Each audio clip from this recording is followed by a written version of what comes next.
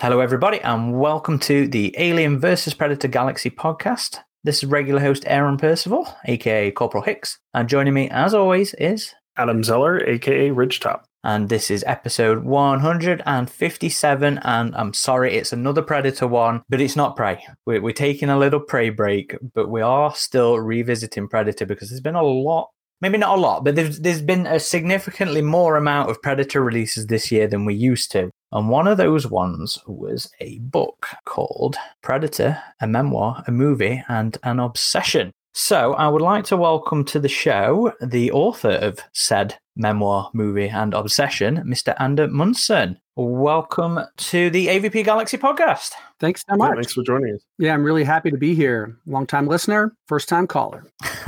They're the kind we like. We like a bit of brand loyalty here, and there's no more brand loyalty as well than to Predator with the amount of times that Ander has watched this film. We'll talk about, no doubt, in this following episode, and if you read the book, you'll also find out in there. So, Ander, before we talk Predator and your relationship, with the film, could you tell our listeners a little bit about yourself? Who is Ander and what does he do? Sure. I'm Ander Munson. I'm a writer. I've got 9 books. I write fiction, write poetry, write nonfiction. Been spending a lot of time with nonfiction. I'm from Upper Peninsula in Michigan, which is a thing that I write about a bit in the Predator memoir, because that's an important part of thinking about where I was when I encountered Predator for the first time. I teach at the University of Arizona. I teach creative writing. Big Predator fan, big Alien fan, bit of a gamer, like to make things. Really like making t-shirts, like making VHS slipcovers, which you can't see. There's this limited edition VHS slipcover, which I should send you guys for Predator, a memoir. I made these tactical chapsticks. I saw all this on your website. I like to make stuff, and that's kind of what brings me here today.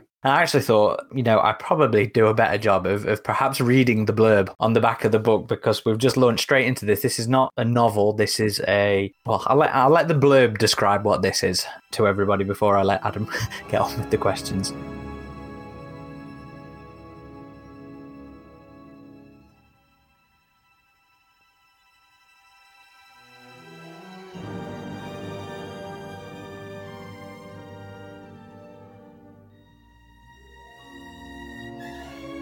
So, a searching memoir of a life lived in the flicker of an action film by the author of I Will Take the Answer. Ander Munson has seen Predator, the 1987 film starring Arnold Schwarzenegger, 146 times. In his first memoir, Munson guides readers through a scene-by-scene exploration, turning his obsession into a lens through which he poignantly examines his own life. Between scenes, Munson delves deeper into his adolescence in Michigan's Upper Peninsula, and I have no idea what... Ryder? Is that an area in America? Yeah, Riyadh's in Saudi Arabia. I spent a couple of years Oh, yes, of course you do, yes. His role as a father and the loss of his own mother, and his friendships with men bound by the troubled camaraderie depicted in action and sci-fi blockbusters. Munson also offers questions and critiques of masculinity, fandom, and their interrelation with acts of mass violence. In a stirring reversal, one chapter exposes Munson through the Predator's heat-seeking vision, asking him, "What do you know about the workings of the hidden world?" As Munson brilliantly brings us into the depths of the film and its universe, the hunt begins. There's a lot there. Yeah. You know what? I'm going to offer it over to you, actually, just to give us a bit of a idiot's guide to perhaps what you got on offer with Predator, a memoir, a movie, and obsession. Sure. So this book kind of started in, I live in Arizona, and when my Congresswoman Gabrielle Giffords was shot in the head in Safeway here, and there was a guy who also killed a whole bunch of other people in that mass shooting. And kind of in the after effect of that shooting, the thing that I found myself doing was playing Fallout 3. It's a first-person shooter that takes place in America, kind of post-apocalyptic America, where I would just shoot people in the head with my sniper rifle, which is my preferred way of playing those games. And there was this moment that I was listening to the newscast about whether Giffords was alive or dead, and I'm slow-mo headshotting this marauder, and I wondered, that's a weird juxtaposition. This is an odd thing to be doing for self-care, to make myself feel better. That was the thing that made me feel better in that moment. And I wondered, why was that? it took me a little while to figure this out. I started like watching all the action movies that basically parented me as a kid. I watched all of them. I watched all the Jean-Claude Van Damme. I watched all the Sylvester Stallone. I watched all the Schwarzenegger. I watched all the movies in the 80s and really much of the 90s, spending at times, it felt like more time with these movies than with like my dad.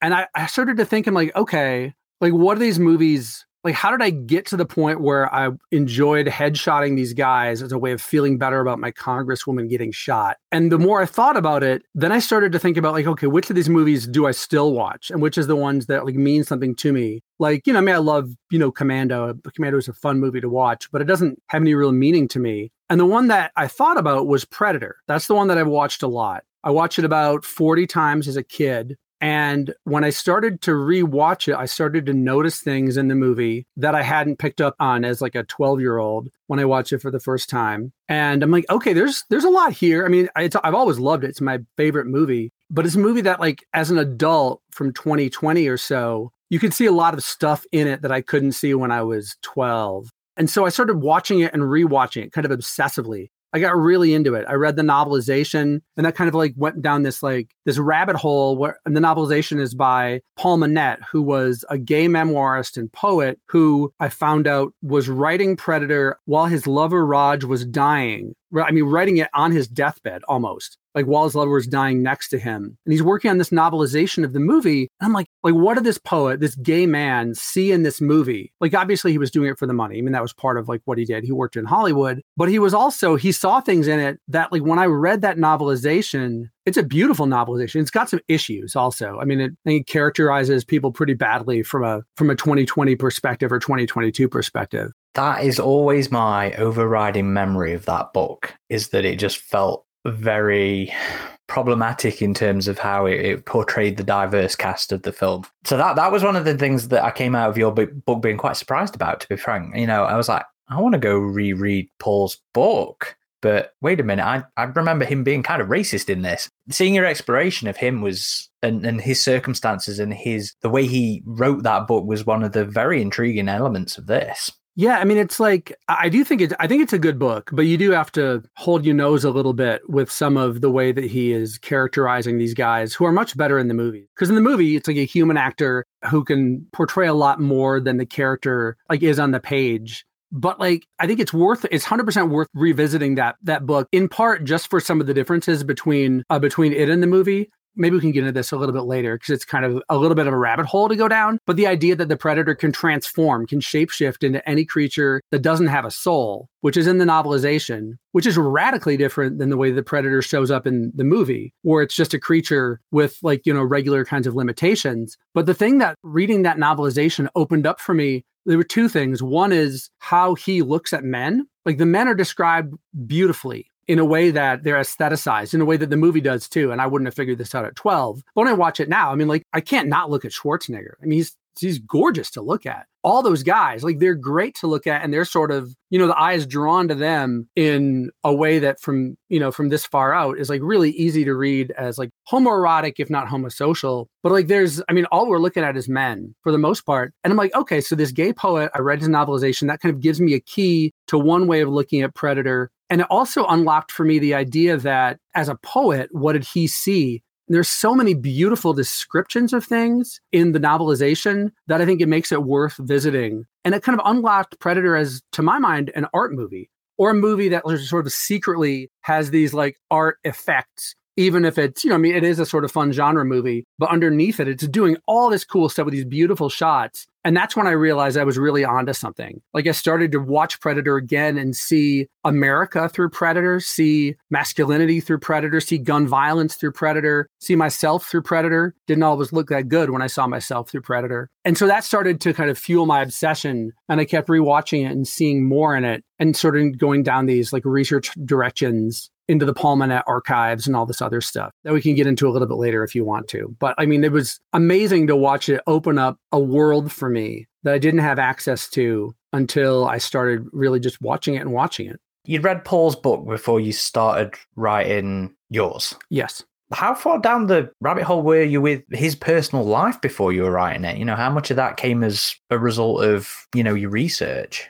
I'd known him as a poet. I read Love Alone, which is a really brutal, angry book. He wrote this book, these like raging elegies when his lover is dying. And at the time, in the 1980s, the government did not acknowledge that AIDS was even a thing. No one even said the word, much less funded any research or did anything about the epidemic at the time. It took a criminally long time for the American government to catch up with this thing. And it's a thing that I didn't, I grew up in rural Michigan, like a white, straight, cis, het kid, like who didn't really have access to this. And I knew what AIDS was. And, I sort of had read more, certainly like as an adult, but I had no idea of really, I guess, like the moment to moment, like experience of living in this community while this terrible thing was happening to Paul and to a lot of his friends and his lover. And it's only when I started reading his nonfiction that started to come out. So I didn't know. I knew some. I knew he was a beautiful poet who wrote brilliantly about rage and anger and despair, but I didn't know what the contours of that life was like until I started reading his nonfiction.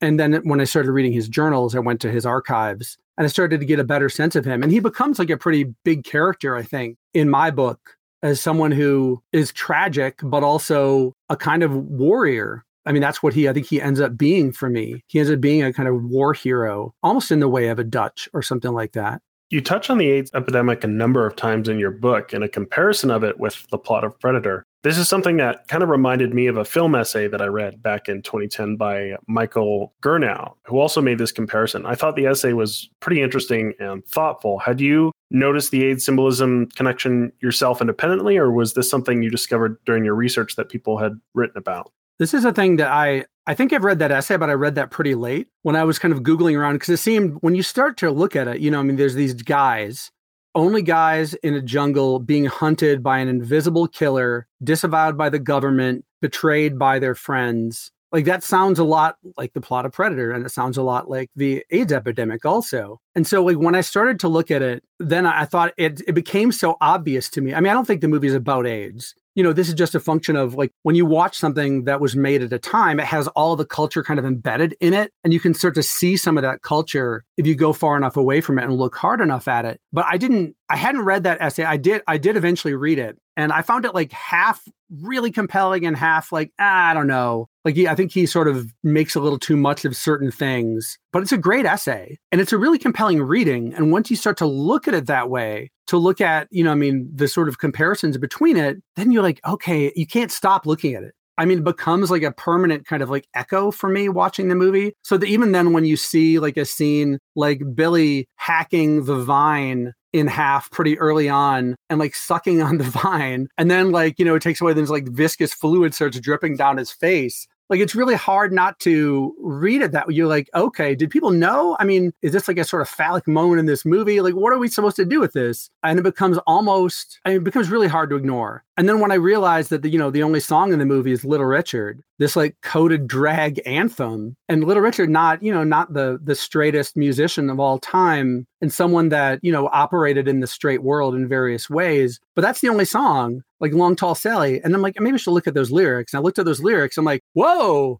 actually those lyrics are Long Tall Sally seems to be a guy. He's long and tall and bald. That's probably not a woman in the alley. And you're like, holy crap, like that's there. It's a great song. It's just like, it's a party song. It's like a really fun song in the movie. But then when you start to look at it, you're like, whoa, okay. That just like adds like this other level. And I'm sure that that's got to be mentioned in the sort of queer reading, that essay that you mentioned. But like, I found that very powerful and like liberating. That also, that you could watch this movie that is like this iconic, hyper masculine movie that basically I learned everything I needed to know about men from. And then it has this whole other level. And I was like, holy shit. Like, that's such a great feeling to know. I don't know. It's like you have access, like a secret world all of a sudden, whether it's intentional. I don't know if McTiernan is aware of it or if anyone was sort of trying to nod to things. You never know. But like, there's like a space within Predator that this exists in, at least for me as a reader. And I found this to be beautiful and just really compelling to explore. It's almost like Top Gun in that sense where, yeah, there are those moments and you're like, was this intentional? Because it's hard to imagine on some level it wasn't. Yeah.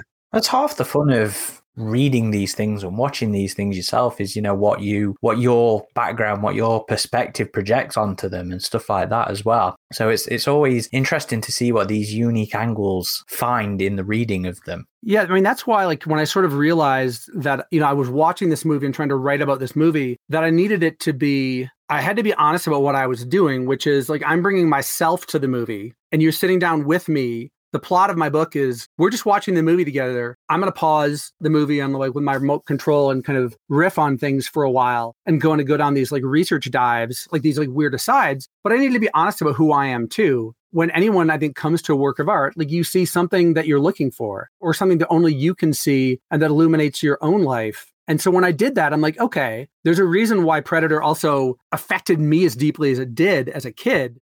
I kind of went through a pretty fucked up time in my life. Like my mom had died. A friend of mine's sister got killed by a serial killer. Another friend's mom had died. Another friend blew his hand off with bombs. So we were making a bunch of bombs and doing our anarchist cookbook crap, like in the woods. And like, there's a reason why I think that I gravitated to a movie like this that offered both like really awesome and beautiful, and I think like vaguely, deeper relationships between the characters than you see in most of those movies of the era, as well as this like spectacular other world through which we see through the eyes of the creature as it looks at humans, and we don't always like what we see about humans. And you end up like rooting for the predator. I think at least part of you must be rooting for the predator. Like when you watch the movie, and I didn't as a kid, but I'm like, oh, I'm allowed to root for the predator. I'm allowed to do that. That's great. That's interesting because there's a criticism that I never expected of Prey. And it's that people are disappointed that the Predators keep losing. And folk were like, come on, can we have the Predator win for once? And, I, as much as I love the film and the readings and digging into the things and stuff like that, I still never lose the fact that he's the bad guy.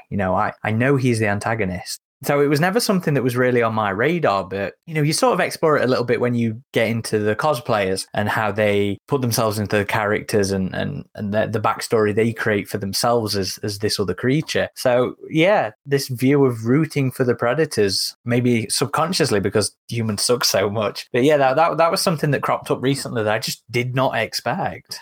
Yeah, for sure. Like it's a thing that, like, I think it asks us, it invites us to root for it when we see ourselves through it. Like, as I was listening to your interview with Dan Trachtenberg, which is a great interview. And he made the point that I felt very clearly about when I watched Predator, which was I am not remotely close to these guys in terms of like their unreal physiques and their awesome confidence and their kick-ass weapons. Like, I'm still human. So like they are kind of the avatar we play as them, I think, when we watch the movie, but we only really get to see through one creature's eyes. And that's the Predator. You have those POV shots, which are about 5 minutes of the movie. I made a kind of supercut of all of them. Like you spend 5 minutes of this movie just in the thing's head. Often, like, we're doing what it's doing. We're trying to figure out, like, what's up with this? Like, why are these guys acting this way? Like, why are they, like, fighting in the jungle? What does it mean when like, Mac is talking to Dylan, you have, like, the scorpion scene, and the men are saying things to each other that clearly aren't what they mean. And you see it, like, trying to, like, understand it. And so we're doing that, too. So I think it offers the invitation to us that I think a lot of people, when they come to the movie now, like, if when I came to it, I root for Dutch. Like, I root for the guys. Like, I love all the guys, and I love when they're killed. No one roots for the gorilla camp, like, because, like, those aren't really characters for the most part. But, like, I showed it to my daughter, who's 9, for the first time, like, a couple weeks ago, and she was 100% Team Predator. Like, her approach was very much, like, she said, before we even watched the movie, she's like, I hope it kills them. Humans are overpopulating the earth. I hope it turns them into a blood fountain. And I'm like, whoa, okay, I don't know where that came from, but it basically does. And she was so disappointed when it got killed at the end. She was so unhappy, like, when it finally died. But I'm like, yeah, it's a Hollywood movie. Like, it is the antagonist. It has to die for us to feel, compelled by it, even though it dies on its own terms. Like, it's the one that sets up the self-destruct mechanism. So it doesn't totally lose in that sense. But yeah, I don't know if I'm like rooting for the Predators exactly, but I think we are much more likely to feel close to them than we are to, say, like the Xenomorphs in like the AVP movies, right? The Predator is like close to the humans in those. They're much more humanized, especially in sort of like the expanded universe as well, when you start to dig into all the outer stuff and you put in more perspective and cultural understanding and stuff like that into it. Yeah. So in that regard, yes, very much more the Predator than the Alien. And it's like, I think it's notable too that, when people no one dresses up, as far as I could tell, to like cosplay like Dutch or cosplay Mac or Dylan. There are some. Oh, there are some? Okay, that makes me happy. But like I've seen like all the people I found, like you just want to build your suit and create your character. And I think that's just like an outpouring of the thing that the movie offers to us. You identify with it and you want to create this kind of knowable but kind of not knowable character who's compelling and, you know, weird and alien and awesome. So I see why people do that.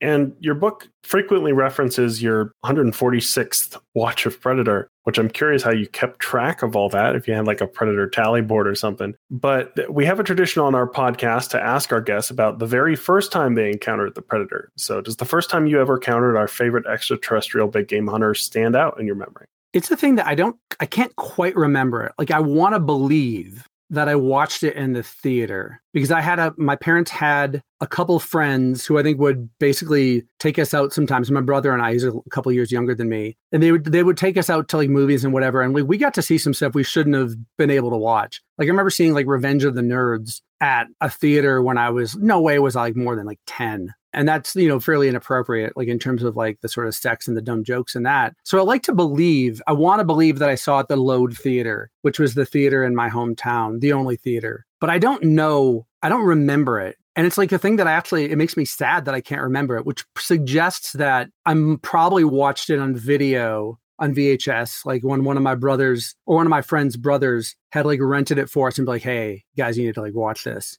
I feel like that it must have been that. That's more likely than me being able to see it in the theater. But I remember watching it. And I remember how exciting it was. Like it really is like a brilliant movie. I loved, like when I watched it with my daughter, this brought some of it back too. Like there's this moment where, you know, like the guerrilla camp scene, which is it's the only like real action movie part of the action movie, is like that whole sequence that like, you know, you get the guys flying through the air, and she loved that. And like that was just thrilling to watch. But the thing that I remember was those POV shots. Was all of a sudden in the movie, I'm like, what in the hell? Like, what is this? Like, I didn't know. I had no idea. And it took me, you know, whatever, I figured it out. I'm not like a total dummy. But like that feeling of, I'm like, this felt like something very similar to the stuff I was watching, which were all those action movies, but with a lot more to it. Like, I don't think Predator is even an action movie. I think it starts as a war movie and becomes an action movie and then becomes a horror movie and then ends up as a sci-fi movie. And that kind of like genre bursting thing is something that you see in a lot of McTiernan's work too. But that's the feeling that I had. I was like, I thought it was awesome. And I just like, you know, all the guns were awesome. All the guys were awesome. The creature was awesome. There was nothing about it I didn't love immediately.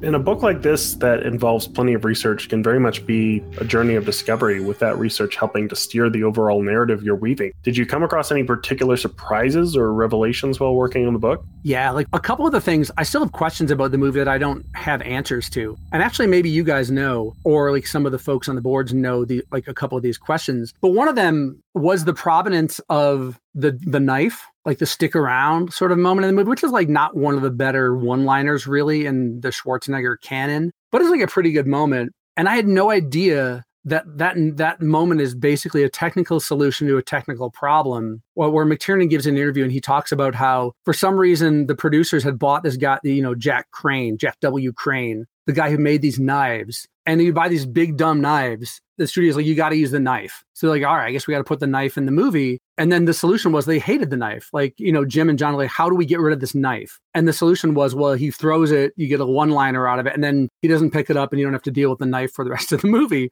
And that was just a great little moment for me of, you know, I come to this as like very much an amateur. Like I just watch the movie. I'm not a filmmaker. I am a writer, so I can kind of see things a little bit from that way. But like it never would have occurred to me that there was like a technical solution to this problem that was not the screenwriters or not like McTiernan's. It was just the studio needs you to do certain things and you need to find a way to navigate that. In the same way that it was even a shock to me, not a shock, but like the moment, you know, where they're shooting the guns into the jungle, like after Blaine gets killed. Like there's the long minute and change, just like gunshot, which is like a really great shot and like one that I think about a lot. But like that idea, I don't know, it was maybe, I couldn't tell you, I was probably in my 20s, but I'm like, the whole point of that shot is, as McTiernan explains, if you listen to the director's commentary on like the anniversary editions, the whole point of that shot, and he was like explaining this post-Columbine, was that they don't hit anything. The point of that shot is to shoot and show all this grandeur, all the shock and fury, but they don't hit anything. And I was like, oh, I mean, I kind of understood that as like a viewer. I know they don't hit anything. And technically they do like barely wing the Predator, right? So they technically do hit something. But like the idea he was meaning to undercut,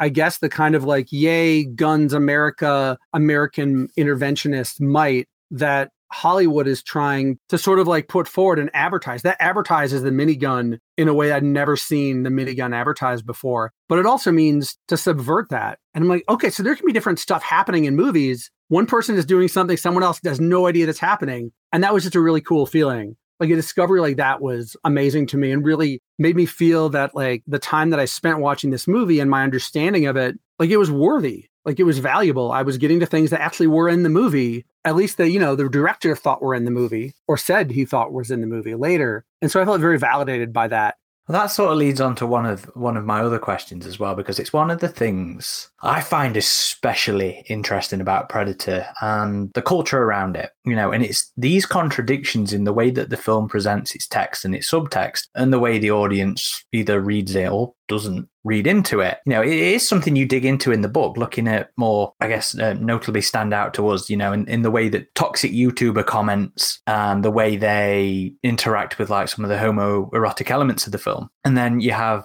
folks such as myself, who, despite the film's very deliberate guns are useless kind of themes and messages, especially in that scene in particular, like you're talking about, I still sit there and go, God damn, I love Billy's master key. Stuff like that, how aware were you of those kind of levels of contradiction going into it? Or was that all just part of the journey of discovery? I definitely didn't understand that when I was 12. Like when I was 12, I was just kind of amazed by all the kick-assery of it. And like still when I watch it, like, part of me is 12 when I watch that movie every time. And like I love the explosions and I love like the action sequences and I love the dumb one-liners and I love the guns. I don't know if I already love the guns and this kind of gave me a different kind of permission to do that or what. But I think when I was in my 20s and I was still watching Predator, like I started watching it a little bit differently, where you're like, oh, okay, I'm picking up on a couple different of these other levels. And the fact that, it is contradictory. Like it is advertising gun pornography. Like that scene in particular, McTiernan describes it as he's trying to subvert gun pornography, but it is 100% also gun pornography. It is both of those things at once. And I love that aspect of it, like that it's willing to do both of those.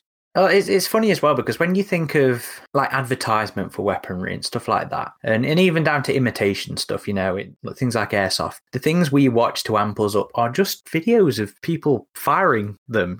In that particular moment, we don't get the perhaps enjoyment, excitement, satisfaction, whatever that we would if we were doing it for ourselves. We are purely watching it happen. So that moment is no different than me sat here watching somebody demo an airsoft replica. And yeah, it's a very interesting, there's that little comment that you mentioned as well of McTiernan's little hang-on comment at the end of it of, at least I hope that's what I was doing. Yeah. But instead it is by all, not necessarily intents, but it is an advertisement. It is exactly as we see advertisements for things like that. I thought that was very interesting, that little hang-on. At least I hope.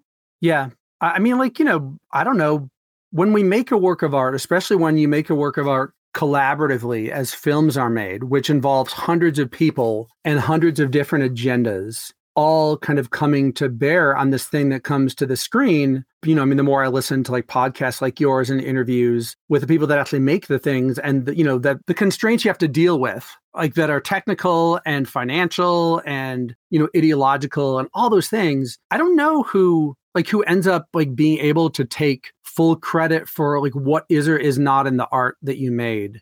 I think writers know this, that like when you're writing a thing, like you are both manifesting something on the page that you are trying to do. You're trying to do certain things, but like your subconscious, which is doing a lot of the work, is doing other things underneath. And your subconscious is filled with all this other stuff, like the Predators of the world and the games you play and the music you listen to and the books you read. All that stuff is kind of swirling around. So it's really hard to know. And I don't know that it's important to know. I don't feel that it's important to know if like McTiernan like meant to do all of these things, but they're there. Like you can see them. I mean, if he meant to make like a satire of action movies, we would have like The Last Action Hero, which is like a fun movie, but like kind of unwatchable now. Like where his like agenda is like just too obvious and too far away from the pleasure centers of most people. And so like I love that feeling of like not quite knowing. Like that is essential to like the mystery of art for me. And this has it. I mean, it's almost coincidental in a way as well, because, you know, that gorilla sequence is very much, it's like you pointed out earlier, you know, it is the action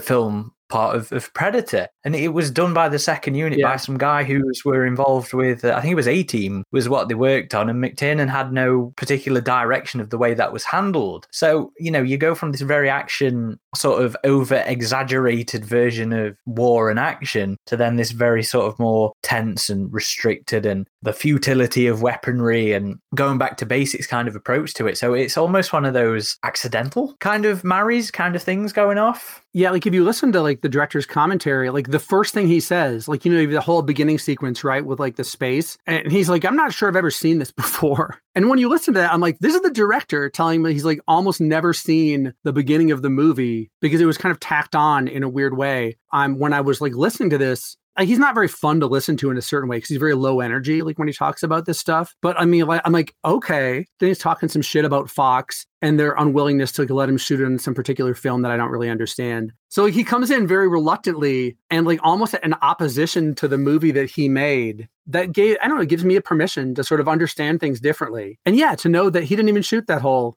sequence. And you can see it like when you watch it now, like the camera work is very different. It is a very different character to the stuff that he's really interested in, which is when the guys are in the jungle being, you know, hunted by the creature. Like that feels like where he really cares about the movie in a different way. And that's also for me, like where the movie is the strongest too. Like that whole sequence with the characters that feel like really connected and like they actually care about each other is very rare in action movies or in any movies like really that I watched then. And that's what I think really elevates Predator from some of its ilk. Like these guys seem like they actually care about each other in a way that is deep and isn't just like, well, so-and-so's killed, move on. Like when Blaine dies, Mac is broken. You know, he gets like the little conversation with Dutch and then gets the soliloquy. And I'm like, there just aren't that many movies that like give men the ability to feel. Like I wouldn't have said this when I was 12, but like they allow for that kind of space to feel in the movie. And that's like a really great gift, like watching it now that I wouldn't have identified when I was younger.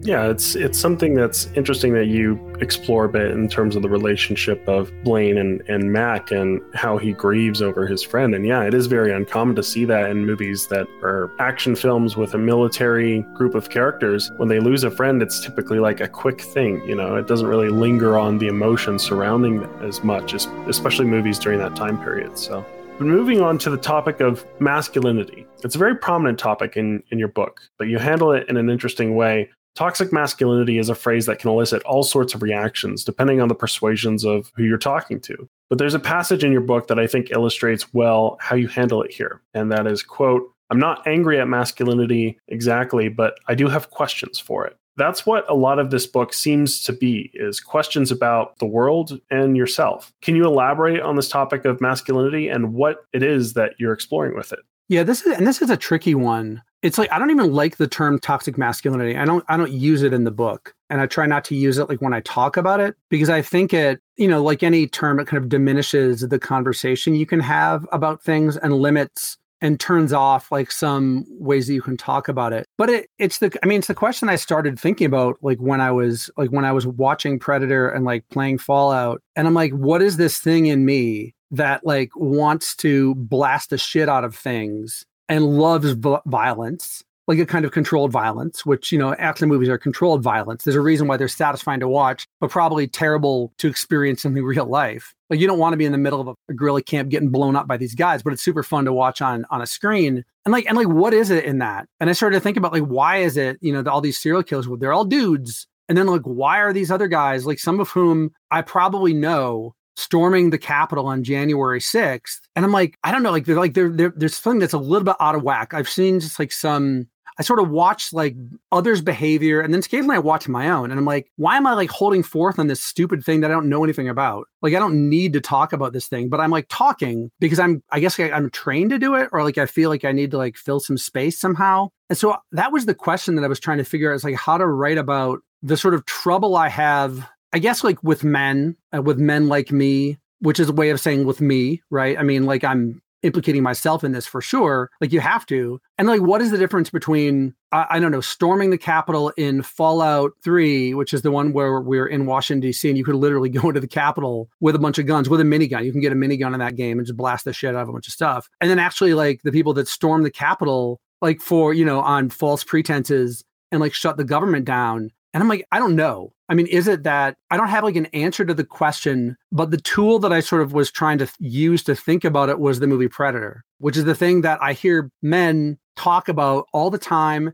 And if I quote Predator to a guy, the guy's going to quote Predator back. It is a way that men my age talk about. I mean, that's how we talk to each other. When you quote Schwarzenegger lines, I was on a disc golf course and these guys are just screaming Predator lines back and forth. So it becomes a way of talking as men. So there's something that it taught us. And I'm trying to figure out what that is. And partially the thing that I came to, and I think I'm only partly successful in this book because I don't know how you talk. I don't know how you talk about masculinity. I don't know how to do that. I know how to watch Predator. I know how to shoot guns and play games. And I know how to read books. But I can look at some of the things that Predator taught me about masculinity, some of which are positive and some of which maybe aren't as great because it's a movie in the 80s, that's kind of what happens. And I could use that to kind of look at myself. And this is where I come to, I guess, in the end with the book is I get what I'm trying to do is argue for a larger version of masculinity, a version of masculinity that accepts the fact that Schwarzenegger is basically a final girl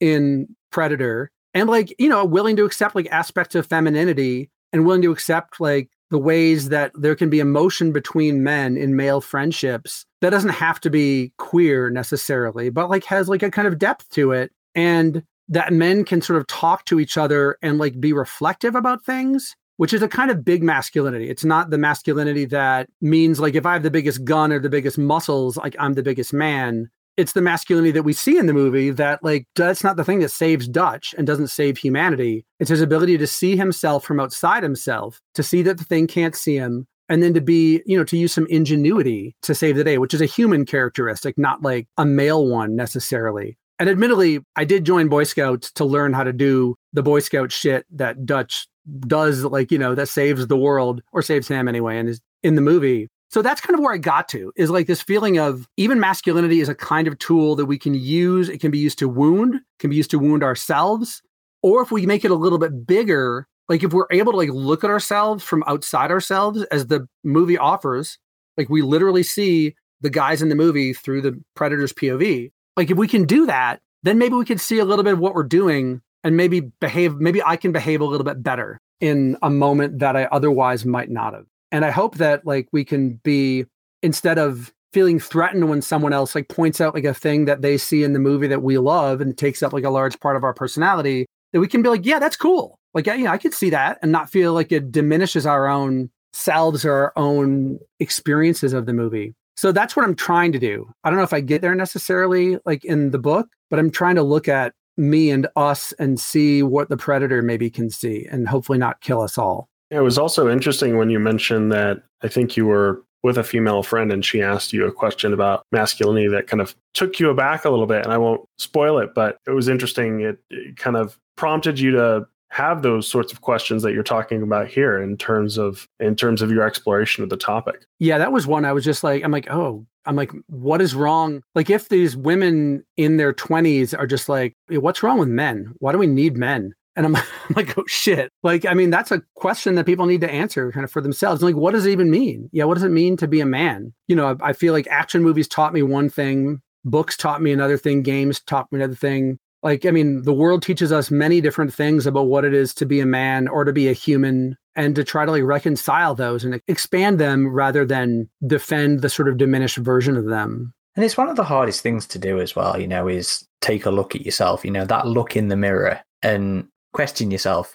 People don't like to be wrong. And I think that's a problem we see a lot with the people on YouTube, especially, is that kind of mentality. And I think it's probably the hardest question for you to ever tackle in the book, and the hardest question, people are going to face, when it's put upon them. Yeah, it is. And it's hard. I mean, I like to talk, obviously. And I like to, to be right and to like assert things and so forth. It feels good to do that. But yeah, it's important to sometimes just kind of listen and watch, and like listen and watch ourselves too. I don't know, 5% of the time maybe, or 2. I'd settle for 2.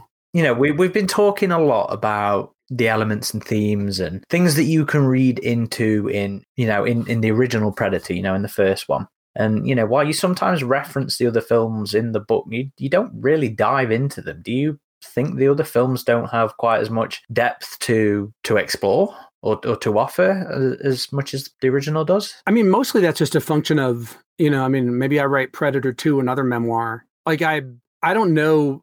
It was like Predator's big. So if you want to expand to like all the Predators and the AVPs, then that starts to get really unwieldy. I mean, I do think, I think Predator is the best one, and the one, but with by far the most depth, and the one that I watched the most obsessively when I was young, and certainly as an adult. Predator 2 shows up a few times because I really love, there's 2 moments that there's 3 that I love in Predator 2. Like there's the one where like they all have the guns on the subway. Like, one person pulls a gun, someone else pulls a gun, then they all have guns, which I thought was just a really great like gag, but also kind of commentary on, whatever gun violence. There's the moment where the kid is a toy Uzi and is in the cemetery and is like shows up and shooting at the Predator. And I really found that notable. And the Predator, assesses there's no threat and whatever, no harm, no foul. And to read that kind of in the context of like George Floyd and like police violence, I'm like, well, again, there's this creature that has a code that like maybe we don't, or an ability to assess things better than we do.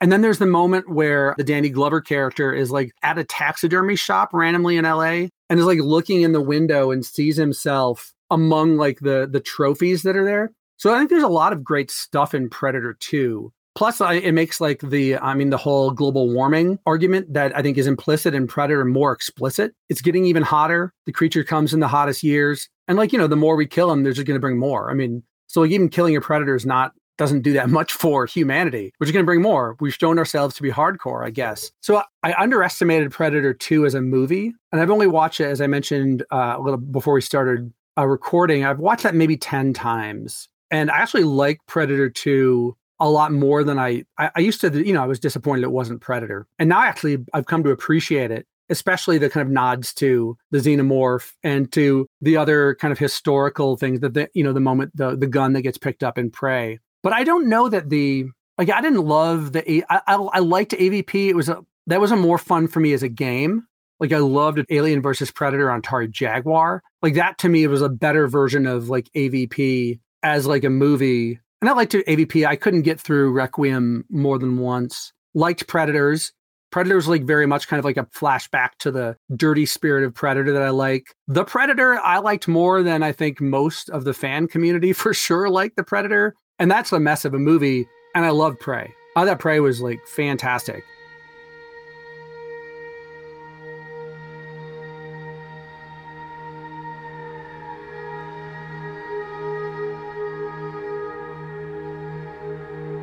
And made a couple things like that I was like already pointing toward the kind of anti-colonial nature of it. And it kind of reframes the question of masculinity versus humanity. I'm like, yes, Dan Trachtenberg, like you found the things, like some of the things that I like thought were implicit in Predator, and they were just right there in Prey. And I love that aspect of it.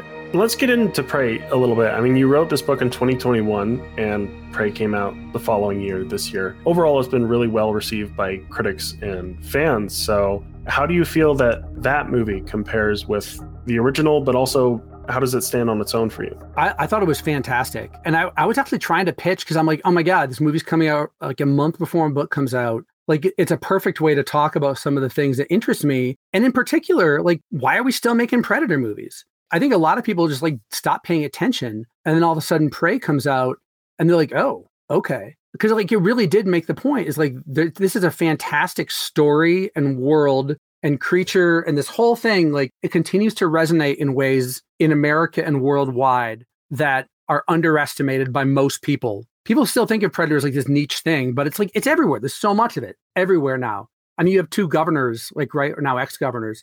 Like it started to like, when I could see anything in Predator, when I started to read America through Predator. But I thought that Prey I thought it was beautiful. I thought it reframed the argument that I think Predator makes to make it more explicitly about humanity, not masculinity, that I thought was great. And also you guys talked about with Dan when he was on the podcast, that the movie, it's probably for me, the second most beautiful of the movies. There's so many beautiful arty shots in Prey. Like I watched that about 4 or 5 times when it came out. And there's so many, I mean, I haven't quite gone frame by frame with that. It's not super, possible if I can't get like a physical copy. So please make a Blu-ray or something of that movie so I could, have a different experience with it. But I loved it. One of the things you did in this book as well was challenge me a little bit. So, you frequently bring up the idea of how your reading of Predator changes as you've grown older. After you've experienced these, in your case, some horrific and traumatic events, that shape your world perspective. And it reminded me of something I saw recently on social media, and it was just this comment about encouraging people to go back and reread their favorites because of how perspective changes. Now, I find that funny because for the longest time, I did not dare want to go back and reread Frank Herbert's Dune because I just did not want to challenge my perspective of it. I always zone on that one in particular because I was going through a shit time when I read it and I just loved it so much and I just did not want to challenge how I perceived it. So how important do you think it is to revisit these films, these books, these media, as your worldview changes? I think it's really important. I mean, I just went back for the first time to read the books that I read maybe the most as a teenager were like the Dragonlance books, this like fantasy series that I loved. I was so into the Dragonlance Chronicles and I read them all the time as a teenager. And I just revisited them like about a month ago for the first time. Cause I'm like, oh, maybe I should get those for my daughter. I'm like, maybe I should read these first. Cause like, I don't know. I mean, there was a long time that, I went to like grad school, became a writer. I was around a lot of intellectuals. And like, we didn't talk about Predator. We didn't talk about Dragonlance. You didn't talk about like the stuff you really loved. You talked about like Lacan or like Roland Barthes, like people kind of flexing on each other about like their intellectual capacities and how learned that they were. But at the same time, like these are the things that like made me want to be a writer and made me want to be like an adult.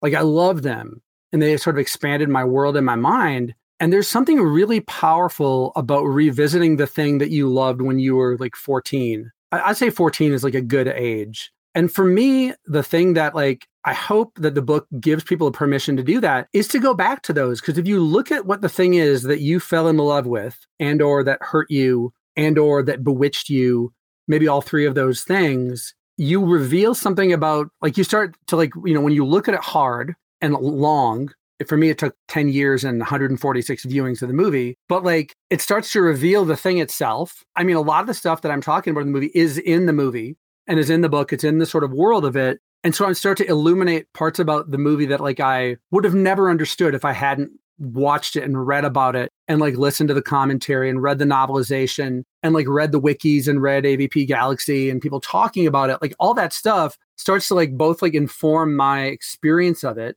and reveals it in a cool way, but also like reveals, like it allows the self to reveal itself. Like the version of me that's on the page here doesn't exist except as like revealed by Predator. Like it's a persona, like, there's some of this, like it still feels like very autobiographical. I mean, it's an autobiographical book, but I would have never had some of the thoughts or had some of the feelings or got to some of the places, been the person that I am on the page if I hadn't spent the time to go back to the original thing, the thing that I loved and like look at it as hard as I could and see what was there. And I feel like, I mean, I'm glad it was Predator and not something that like maybe didn't have as much depth or complexity or longevity. Like it had a lot to it, which is great. But I think it's very, very, very valuable to do. And to know that like, I mean, even like rereading, you could reread them in a novelization and be like, yeah, it's kind of racist in these ways, but that doesn't mean it doesn't diminish the things that are great about it. Like, I mean, it makes it like complicated. That's a failure of the writer, but he also like, man, he like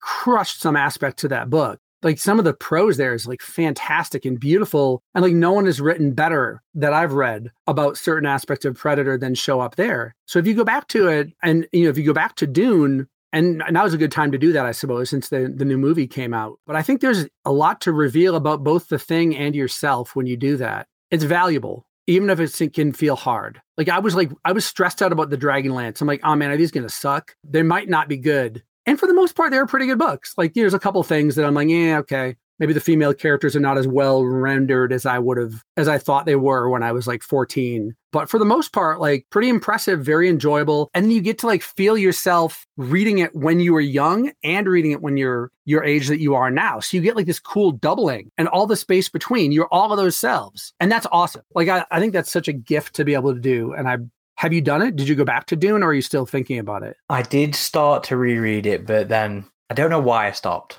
I stopped at some point after the assassin attempt, and I haven't jumped back into it yet. But I did go buy myself a very nice, fancy copy of the trilogy to jump back into when I'm ready. But yeah, it's a weird thing. But like with this, I want to go revisit Manette's book. I really do, because of the passages that you highlighted in this. I really want to go and shine more of a light on that, because my overwhelming bring out of this was, God damn, that was some racist stuff in there sometimes. So yes, I very much see where you're coming from there. Yeah, it was an interesting prompting to look back at the things that affect you around the age of 14, because yeah, it's that time right in the middle of your teen years, really, that things really do impact you. That's when Aaron and I were really getting into Alien and Predator, and it impacted us enough that we still do what we do with the site. But there have been a number of times where we've revisited older things that initially drew us to these franchises, and they are different. But at the same time, as you said, we can kind of return to how we felt about them in the first place at the same time.